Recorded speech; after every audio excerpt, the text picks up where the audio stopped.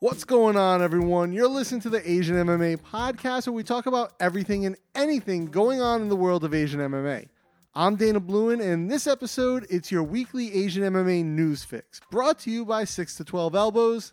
They work. Right off the bat, guys, I think the first story, the biggest story in Asian MMA this week is Floyd Money Mayweather is fighting in Rizin, and he signed up to fight against kickboxing champion Tenshin Nasukawa.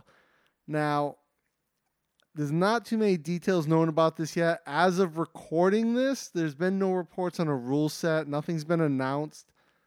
But I would be surprised if it was anything other than some type of boxing rule set or maybe a slightly modified boxing rule set. I don't think Floyd's going to want to take kicks. Definitely he's not going to want to take kicks to the legs. He's not going to want to have to contend with takedowns. You know, I wouldn't be surprised if it's, you know, boxing, but with like a larger version of an MMA glove, like an open finger glove, give it a different look. Also, that mitigates the risk that if he loses, it doesn't really tarnish his 50-0 record because it's not a real boxing match. I don't know what Rizin's going to do. I don't know that they want to have an actual boxing match, headline a card. So some type of like alternate rule set or like slightly modified boxing rule set with like longer rounds, like 3 5-minute rounds or 3 4-minute rounds could definitely be a possibility. Floyd's a cardio machine. I don't think that's going to be an issue for him. And I think boxing would be more exciting with fewer, longer rounds. Same thing with MMA. I think MMA is great with a 5-minute round, 3 5-minute rounds. You know, I hate sitting through boring 12-round fights. And I know a lot of purists out there will say, oh, it's boxing so technical, it needs the 12 rounds. And I disagree. I don't think it makes it a spectator-friendly sport. I think the longer round, less rounds is a better format. That's just me. Feel free to disagree. Leave a comment. Send me an email. Let me know. Now, in other news, we're going to switch over to ONE Championship down to Singapore. I think the biggest news with them right now is that Angela Lee has had to pull out of her main event title fight, champion versus champion title fight, one weight class up from where she's normally at ONE Championship, Heart of the Lion. So I guess she hurt her back and she has a bulging disc. It's causing a lot of pain. It's interfering with her training, and I guess she's actually got some sciatica going on as a result of that. And she hasn't been medically cleared to fight. Now, hopefully she gets better. She's had kind of a rough few years. She had the car accident not that long ago that had her laid up for a bit. She came back from that, but this is something that could potentially hamper her for the rest of her career. Could really hinder her. We don't really know what the recovery is going to be like, if she's going to have surgery. Not a lot of details out there yet. Hopefully she recovers because that fight could potentially probably be the biggest women's MMA fight in Asia if it happens. We'll see how things go with Angela. On the card, though, what that does, they're not replacing that fight. That bumps up the co-main event bantamweight unification bout between Bibiano Fernandez and Kevin Bellingham to the main event status. So that is now the main event on the card. I have to think, from having been to ONE shows in Singapore, Angela's a huge draw there. She's massive. Losing her from the card is probably going to hurt it a bit, but it's still a really strong card. I talked about it in a previous episode. That card's stacked. Even the first fight on the card is Anthony Engle and Mezamiu. That's a fantastic fight, and that's the first fight on the card, the undercard. So this will be a great card no matter what, and it's in Singapore. They always have a great crowd. Yeah, I think that's going to be a fantastic show, regardless of Angela not being on it. Hopefully she gets well. If we find out more about that, I'll report that on the podcast. But hopefully the back situation isn't bad. The disc can either be repaired or it can heal itself. Let's see. But the news doesn't stop with ONE. Now I think even more massive, probably the most massive news of the year in Asian MMA is that, even bigger than ONE signing Eddie Alvarez and Demetrius Johnson, they've announced that they are going to hold both a lightweight and a flyweight Grand Prix in 2019.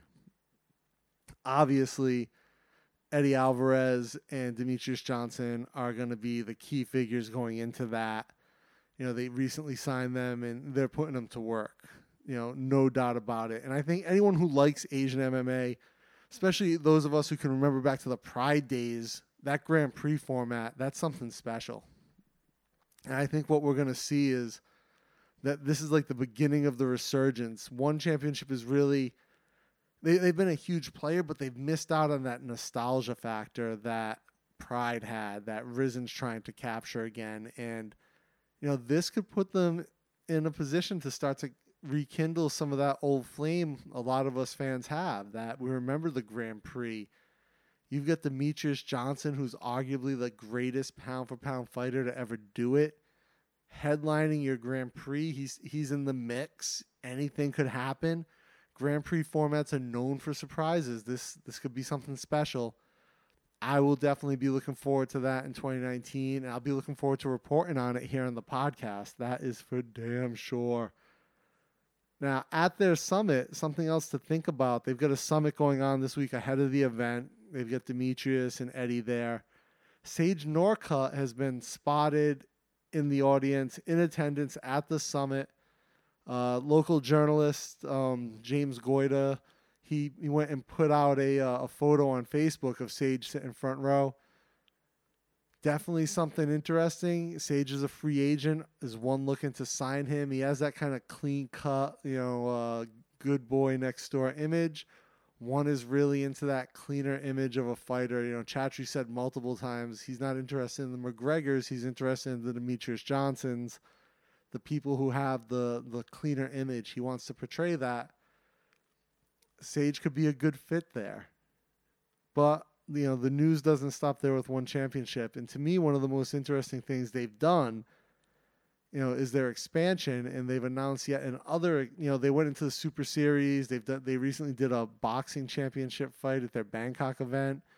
They've got the OWS, the One Warrior Series with Rich Franklin. They're really expanding the brand. And that doesn't stop because they just announced that they're investing $50 million into esports. So I don't know that they're starting a league or it's some other type of esports venture, but a $50 million investment really pushes them into the top of the heap in Southeast Asia. And I talked about in my episode where I was discussing Demetrius Johnson coming over and how esports might have been a big part of that decision, that could have been part of it. He might have been looking to branch out into the esports world. He's got Mighty Gaming. He's on YouTube and Twitch. A lot of people follow him. This could be the huge platform that really sold him on this idea. Him coming over to Asia, being able to fight for One Championship, now having a Grand Prix that he's going to be able to fight in, and an esports league backed for $50 million by the same organization he's signed to. I kind of speculated that One was going to put their full marketing power behind DJ and make him a star in Asia. And this just kind of falls into place there with it. I'm sure they've been working on this deal for months and months. And this was one of the things that really tempted him over. But, an MMA organization going into esports is no new thing. Over the weekend at FMD, they dipped their toes into the esports arena as well. They had in the middle of their fight card 2 Malaysian former MMA fighters who have kind of transitioned into other things now. Peter Davis and Nick Harris competed in a Tekken tournament. Peter Davis has really become more of like an athlete, a model, sort of an all-around, I don't know if you want to call him an influencer. He's doing a lot of stuff, a lot of athletics, and he's been doing quite a bit of online gaming. And then Nick Harris, who's actually a professional gamer and esports commentator, went head-to-head. Peter Davis got the better of it. Actually, I believe it was a clean sweep for Peter, if I'm not mistaken. And so FMD is getting into that space. Rizin has done it. So, One Championship is essentially poised to become the leader in that space. $50 million investment. They're backed by Sequoia. They've got Demetrius Johnson. It seems to me anyone else coming into the space is sort of second to them at best. In other FMD news, I know I covered this in my recap, but it did just happen. FMD 16, Big Trouble in Little Bangkok. Glenn Sparv was able to pick up the FMD Middleweight Championship against a very game Mehdi Bagari. a great fight. Mehdi had an amazing showing, but Glenn was just too much. And then the biggest upset in women's MMA in Asia, Amp Boonsorn handed Thai women's MMA standout Luma Lukbami her very first loss, capturing the inaugural FMD Atomweight Championship, taking that home. Also, a good fight, quick and amazing finish, but definitely keep your eye out for Amp. She's going to be something special. And finally, at Road FC 50 in Daejeon, South Korea, Lee Jong-young was able to secure the victory via unanimous decision and bring home the Road FC featherweight title from the champion Choi Mu-gwang. And, pretty straightforward fight. They do 3 rounds. It was a slugfest, but the judges had it for Lee. And that was also Choi's last fight. So he retired, dropped the belt, kind of a good way to end it. And that's all I've got for you this week on the Asian MMA News Wrap-Up. To stay up to date with all things Asian MMA, be sure to subscribe to the podcast on iTunes, Google Play, YouTube, and Facebook. And now on Spotify. It just got approved, so you can pretty much find me everywhere. I'll have all the links in the show notes. Check it out.